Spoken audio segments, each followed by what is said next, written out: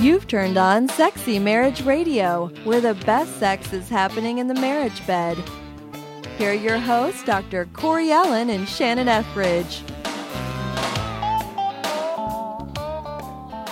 Well, I think it's best just to jump right into a review that we have on iTunes, Miss Shannon. Do it. It I says, want to hear it. This show is great. They talk about sex and everything that leads up to it or affects it. Every time I listen to it, I come away with something new and worth discussing with my wife. And now that my wife is listening too, yep, it works. Oh, that's the ideal scenario right there. That is. I mean, how many times do we hear from people saying, oh man, I wish my spouse would listen to it, or how do I get them to listen to it, or I'm going to give this to them as a subtle nudge, hey. Or a brick over the head, either one. Sometimes you have to just be really blatant, but... Well, this is Sexy Marriage Radio, and so the fact that you are listening, I want to say thank you for taking some time out of your day, wherever you are, and however you join us. I'm just grateful that you do. So we have new shows every week, and we have straightforward, frank conversations about married life and sex and the ins and outs and the ups and downs and the out of the bedrooms and the in the bedrooms and everything. I'm trying to get as many puns into that one as you can. I was going to say your little ins and outs comments. You can't miss the pun in that. See where I'm going with that one. And I want to make sure that people know that we often choose our topic for the show based on their emails. So If we haven't covered something, or if we haven't covered it as sufficiently as you'd like to see it covered or hear it covered, let us know. Yep. Send it to feedback@sexymarriageradio.com. That's how you can let us know. You can also jump on iTunes, like I talked about before, and give us any kind of a comment, review, criticism. It does not matter. We're open to it all. And we just love hearing from our listeners, because I really, truly believe Sexy Marriage Radio listeners are the sexiest listeners out there. So, of course. Absolutely. So... Does that make us the sexiest radio hosts out there? That's kind of the unspoken truth. Let's just hope that Pam and Greg think so. That's all that matters, right? Well, Pam, I don't care if Greg thinks I'm sexy. I'll just be straightforward with that. So, all right, duly noted. So here we go, Shannon. I've got something that I wouldn't even let you know off air. I'm a little nervous. Where this goes. Because this is something, Sexy Marriage Radio has been around for a while, so I'm going to kind of set the stage for this conversation, and kind of go off script a little bit, because what we talk about is just as if we ever have a script, struggles. Corey Allen. That's true. Do not give people the impression that we ever have a script. So the struggles that we have in and out of married life in the bedroom is, far and wide. As far as there's lots of struggle. And lots of pain, lots of frustration when you're talking about lots of power plays right, and all that. Yeah, when you're talking about our sexuality, one of the things that I loved when one of the phrases Gina had in the early days of Sexy Marriage Radio was, she talked about that if you could heal the sexual wounds of God's people, you could heal God's people. Wow, and that's a great statement. That sounds like a lot like one of my favorite sayings from Richard Rohr. He says, if you take away people's capacity for pleasure, you take away their capacity for God. Okay. So it's kind of like the flip side of that coin. Exactly. With pain and pleasure. Okay, so but God's in them both. Exactly. God's in both our pain and pleasure. And so here's where this is just a little different. If you're a regular of Sexy Marriage Radio, you know that first and foremost, we want married life sex to be absolutely great. But the other time of it is, for both Shannon and I, we are both believers in God. We are both Christians. And it works for us as people. Mm-hmm.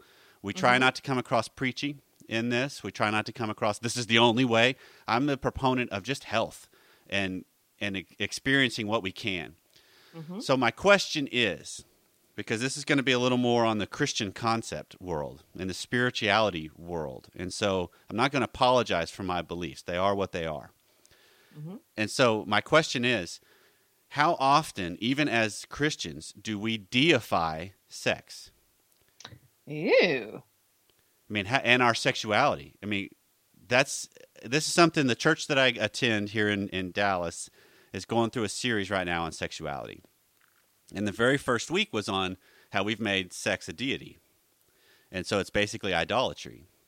And I started wrestling with that going, wow, there is a lot of truth there. And immediately, my immediate thought is, well, yeah, I can see with all the pornography and all the different things that are sin and struggle, yeah, that's definitely deity. But then I started thinking, wait, the role it plays in my life, is it an idol? Or is it something that points me to God? Or is it something that helps define me? So it's just, I want your thoughts, because this is the world you live in as well. Sure. This is something you've struggled with. Especially when our whole ministries and counseling and coaching practices revolve around sex. Exactly. I mean, this whole show is dedicated towards it. Yeah. Yeah. So now, when you told me we were going to have a wrestling match, I had images of like Jell-O, or I was concerned that I might have to, put on some kind of caped costume or something. Of course you would go there, Shannon.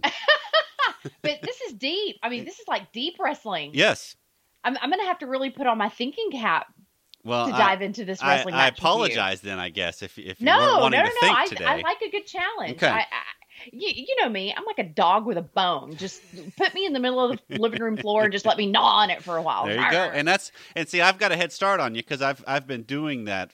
I'm springing this to you on the air, and this is something I've been wrestling with for a week. And Pam and I've had some conversations about, and even unpacked some in our life group at church. And and I don't know if I've come to an answer or a conclusion. I have a little bit of one now, but I want your input just to help me wrestle with it, because I think it helps frame for even our listeners, what role does it play in our life? What do we do with it? How do we do this while we're here on Earth? Is it an important role, and is it important that it be an important role? Right. But I want to hear your thoughts. Like, tell me what you have been wrestling with between your own ears since you heard this sermon. Well, the immediate reaction was absolutely. I agree. The society and the culture of America has definitely made sex bigger than it is. Because that's the whole concept of sex sells. So we just sexualize everything, which then gets into this whole, well, is it the whole point of marriage? Is it the whole point of life? Is it just designed so that I just get pleasure out of it? Then I started bringing it to my own home of, okay, the role it plays in my life. And the way I thought of it, and this is just kind of the roundabout way I went, is if I were to propose to Pam, or she were to propose to me, hey, let's see if sex really is that big of a deal, or that big of an idol or a god to me. And the way to test that out is, would I be willing to go a year without it? Whoa! I thought you were going to say like a week. No, because then what's a week teach you? I mean, everybody has a little bit of self-control. Wow. So, but wow. So now I know the couple who did the experiment where they had sex every night for a year. Right. Would you really be willing to do that? I don't know. That test. And so, what does that mean to me? If I wouldn't be willing to put it down, does that mean it's a god? That's my wrestling. Now, see, I want to give you a flip side from where I'm standing. That's fine, because then I have more to it. I have more to this as we go. Okay. So that's where I've started going, and then I'll fill you in with where I am now. Okay, you want to fill me in now, or no? You want me to, I want the flip. Tell you what my knee-jerk reaction? Yeah, give me the flip side. Okay. Well, I realize that there are lots of people on the planet, myself included, at a certain time in my life, like, when I was a raging sex and love addict as a teenage girl, that yes, you deify sex and you mistake it. You almost worship it like it's the creator rather than the creation. Right. And you focus on it way too much rather than just looking for the creator's guidelines on what is sex intended to be. Right. What is it intended to represent? What role is it supposed to play in my life according to the creator who crafted me and who crafted my sexuality? Right. But the flip side is, granted, people can over spiritualize it to the point that it becomes idolatry. But with most of the clients that I have worked with, I would say that many don't spiritualize it enough. Okay. That they look at it as just an awkward entangling of arms and legs. And why do we have to do that? There's so many other more important things that we need to be doing like spending time with the kids and taking care of our parents and mowing the grass and like they just reduce it to simply an act. And they miss the fact that we enter into one another in a primordial delight that is designed by God to bond a husband and a wife together in a way that you just don't feel that bond with any other person on the planet. Right. And that's a good thing. We need that. It creates. So what I'm saying is the creation is really, really good as long as we keep it in its proper context, that it's not the creator itself. I mean, yeah, it does create babies as far as the logistics are concerned with the whole sperm and egg thing, but it's the creator himself has the plan for our fulfillment, and our lives may not always necessarily include sexual intimacy. For example, if we're widowed or if we're single or whatever. But I think as long as we're married, why would you turn down that opportunity for closeness and intimacy and connection and healing and yes, pleasure and yes, I mean, it does give you a sense of power. I think that these are all intended for us to enjoy. But then I kind of have that same mindset when people say, "Oh, I'm fasting from food for 40 days." I'm just kind of like, why?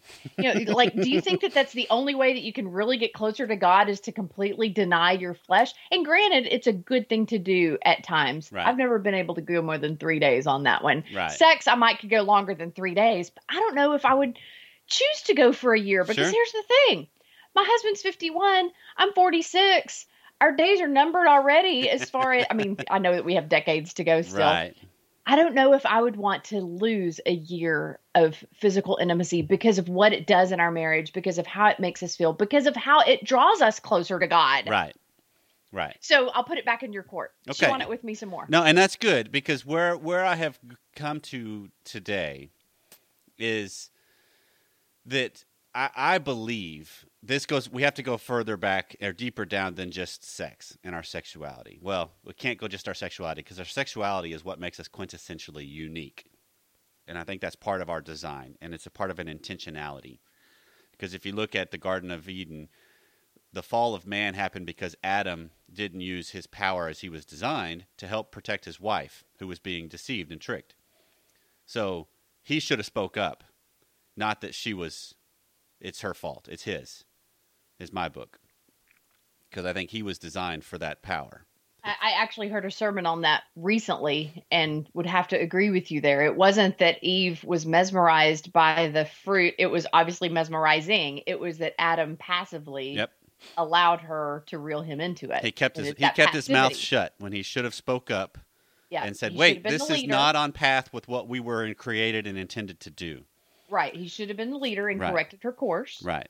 So it's part of who we are. And so if you carry that forward, this is where we're going to bring in a little more, in my mind, I bring in a little more secular world, which is some of Viktor Frankl's work. Because at the beginning, he was a student of Freud, if you're not familiar. This is the author of Man's Search for Meaning? Yes, he was the one that was a psychiatrist that was trained by Freud. And Freud's belief was the fundamental drive of humans was pleasure. Right. And then Frankl came along and said, no, I don't think that's right. I actually think the fundamental drive of humans is meaning. Yes. Is creating meaning out of things. Significance, yes. Right. And then the absence of meaning, people settle for pleasure. I would totally agree with that. I do too. And he created logotherapy. He was in concentration camps as a prisoner. And he was put in charge of people. And if you think about it, what's amazing is the people he was in charge of before he came into this hospital after the war and everything, there was a real high suicide rate. And when he came and was put in charge of it, the suicide rate completely dropped to almost zero. Wow. And it was because that was effective therapy. Right, well, because he helped people make sense of their suffering because they were able to turn it into meaning. So that you could look at suffering as a meaning. It creates meaning for things. And so it's learning how to rewrite your story, in essence. Yeah. That's what Donald Miller's done lately with some of his work, with some of the stuff he's written. What I remember from reading his book is that he couldn't choose his surroundings or the people who had power over him or what they did to him, how they treated him, but he could choose his response. And that was the one thing that they could take away his clothes. They could take away his dignity. They could take away every possession that he had, but they could not take away his choice to respond in whatever way he chose to. Right. That was entirely his power. Right. It's the same. I would reword that into they can't take away the meaning I attach to it. Yes. Yeah. Yes. So that's if you kind of look at life through that lens, and then we bring into the world our sex life. I think now where I've wrestled with it now is I look back on the great experiences I've had in my life with Pam. That I think that the best sex that we ever have here on earth, I think, is God kind of saying, "Let me show you what I really am. Let me show you what I really can do." It points us towards Him. That it's that whole, because the best sex ever in my world it's not just physical. It's a spiritual connection. It's a bond. It's a deep thing that's designed for marriage, and it's designed because it resembles the exclusivity of the relationship that we have with Him. Exactly. So my question would be, why would one choose to give that up for a year unless they really specifically sense that God was telling them right. to? And that's where I am now. So it's not to the point of, oh yeah, we're on we're sexual done. fast. Yeah, we're done for a year till 2015. But no, it's just this is just kind of my wandering that I've had of.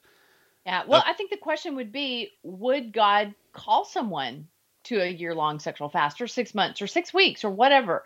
And I do think, Paul mentions it in scripture that, the husband and wife are to submit to one another sexually unless they mutually agree to separate themselves for a time of prayer. Right.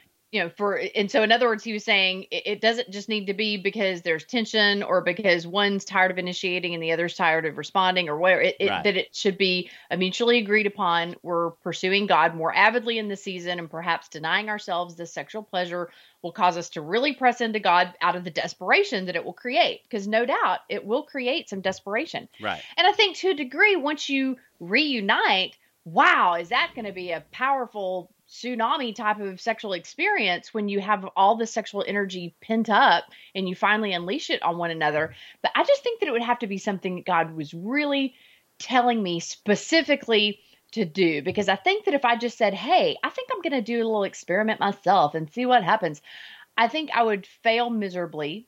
And I would be concerned what kind of dynamic I would create in my marriage relationship if my husband wasn't totally on board in the exact same place as I was. Okay.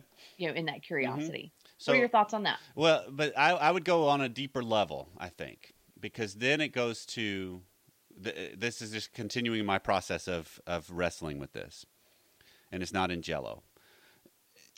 Or with a caped costume. Exactly.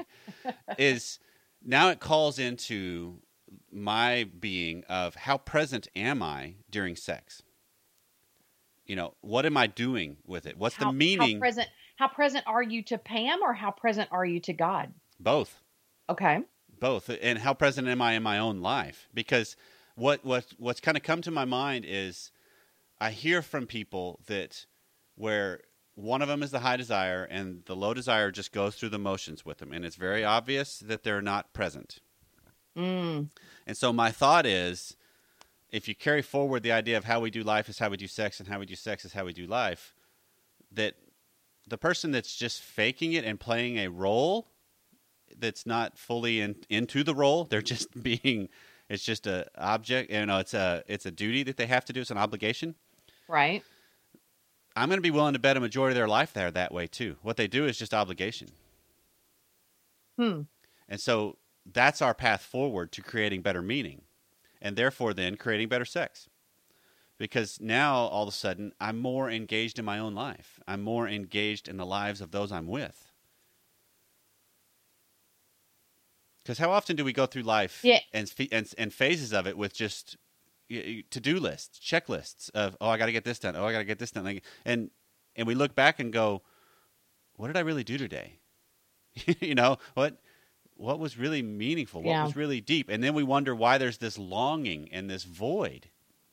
Well, it could be because you're not engaged in your own life. Yeah, I would definitely agree with that. I definitely think that to slow down, press the pause button, and examine what does sex really represent for me during this season of my life. I actually had one of my clients do that recently. I had her make a bullet point list of what all does sex represent for you in this season of your life. And it was very, very telling what she came up with, that there needed to be a big paradigm shift because there wasn't a whole lot of positive things on that list. Mm-hmm. And so obviously she felt like a sexual doormat that he was wiping his feet on, that she just was not fully engaged. She felt like it was her marital duty, not a marital delight. It was work. It was a chore. It was an expectation that she could never completely fulfill. And nowhere on there was there passion, pleasure, euphoria, relaxation, mutual submission, closeness, connection. None of those things were anywhere on the list. So how much of that was in her other outside of the bedroom life? Probably very little. Yeah, I mean that's just it. I think of, and that's what's so weird about how this whole journey for me has been an interesting thing because it's coming at it from various angles. Because even Mike Rowe, the guy that does Dirty Jobs. Yeah, I've seen that show. Yeah, well, he has a great post that was put on Facebook that is on, the whole adage of just follow your passion. He says it's the wrong advice. And it's like, oh, I'm hooked. So I read it, and it's the whole idea of too many people. What he's learned from Dirty Jobs is we fall victim to this. Well, I just need to figure out what my passion is, and then go do that. But what he learned from Dirty Jobs is people figured out what jobs needed to be done, and they figured out how to bring their passion to it. Oh, I like that. It is. It's a great reframe because he's talking about and calling out Hollywood and some of the different ones. Because if you watch the Oscars, whoever wins, they tell the kids, and whatever you do, follow your dreams. Well, but what if your dreams aren't in line with what you really should be doing or are gifted to do? And, unfortunately, I know someone who followed their dreams to the tune of about $100,000 worth of tuition at a special school, and they didn't make cuts, and now they have all the student loan debt. Yeah. So, obviously that wasn't what she was supposed to do. I don't think that was God's plan to put her knee deep in debt or eyeball deep in debt and to have her feel like a failure. Yep. Yeah. So it comes down to how I live my life and the kind of passion I bring to it. So what has shifted to me in the last week is when I get a chance to do whatever it is that's laid out in front of me, I want to be fully into it. I want to be fully and completely who I am. My strength, my power, my passion, my love, my care, my generosity, all of that. I want that in every single moment. And that's what's kind of changed because now it's more of a meaning-based thing. So that the times where I do get sex with my wife, it's very meaningful. And it's also me being very present. So maybe it would be helpful for our listeners, for you and I, to create kind of two separate lists, two separate categories of when do you know that you're spiritualizing sex in an unhealthy way, and when do you know that you're spiritualizing sex in a healthy way? Okay. Because I don't think that you can you can unspiritualize sex, but then you're just kind of a robot going out there and doing anything that moves. And that's obviously not God's plan for us. And even for people who don't subscribe to a Christian paradigm like you and I do, I don't think that any of us really want to just become no better than a dog of just, in heat, gonna just do it with anybody that is willing to do it with us. So obviously we want sex to mean something. We want it to mean something deep. Right. So how can we know when we're spiritualizing it to the point that it is idolatry? We are thinking too highly of it rather than thinking highly enough of the Creator to live it out according to His plan. Okay. So obviously, I believe that sex is intended for marriage. Yep. That's just my paradigm. Yep, so that's mine as well. If you're engaging in sexual activity outside of a marriage relationship, I'd say that's a big red flag that you're worshiping the creation instead of the Creator. Yep. Okay. You got any other ideas? Yeah. What comes to my mind, and this will have to be unpacked, and maybe you can help me, is it boils down to, are you having sex out of fullness, or are you having sex out of emptiness? Because where sex plays out the most, for lots of people, is it comes out of emptiness. It's out of anxiety. It helps me feel better about me. It helps calm my nerves. It helps me sleep. It helps whatever. And it's truly just a biological thing. And do you think that that's what spouses pick up on? Yes. And they feel as if they're being used to fill the emptiness and they resent it? Yes. And that's where... some spouse is listening to this right now and they're thinking, bam, they just hit it on the head. I'm going to rewind this and this is what I want my spouse to hear. I feel as if they're using me out of their emptiness, not inviting me to experience their fullness. Right. And I think that's where this idea that we've talked about before on... the low desire spouse is the one that controls the sex, and they're also the ones that have the most clear picture of what the type of sex really is, because the low desire spouse knows the sex they're having probably isn't worth wanting. Yeah. So if it's out of emptiness, that's where you get into this. It's just horniness. It's just, I need to just saw one off. It's just, it's that kind of stuff. And I think those play a role, yes. But if that's the predominant role, no. Then it's not. Yeah, it's one thing to feel the freedom to approach your spouse and say, I'm feeling a little frisky. Can you help me out here? Right. But if that's all you're doing, right, then that's not going to be very fun for long. So sex out of fullness is where you find the idea of giving, and you find the idea of pleasure, and you find the idea of serving. But you also find the idea of being present and being served. I think there's a blend between them. That, there's still a little bit of selfishness to fullness because we all have as a motto, I guess, of to go out and rule and subdue the world we live in. To be a part of it, to be present and not just be wallflowers. And so that's the process of developing. That's the process of creating something great. And sex creates that opportunity because nowhere else are you challenged to be more present, but also more uncomfortable sometimes when you are really present. Yeah.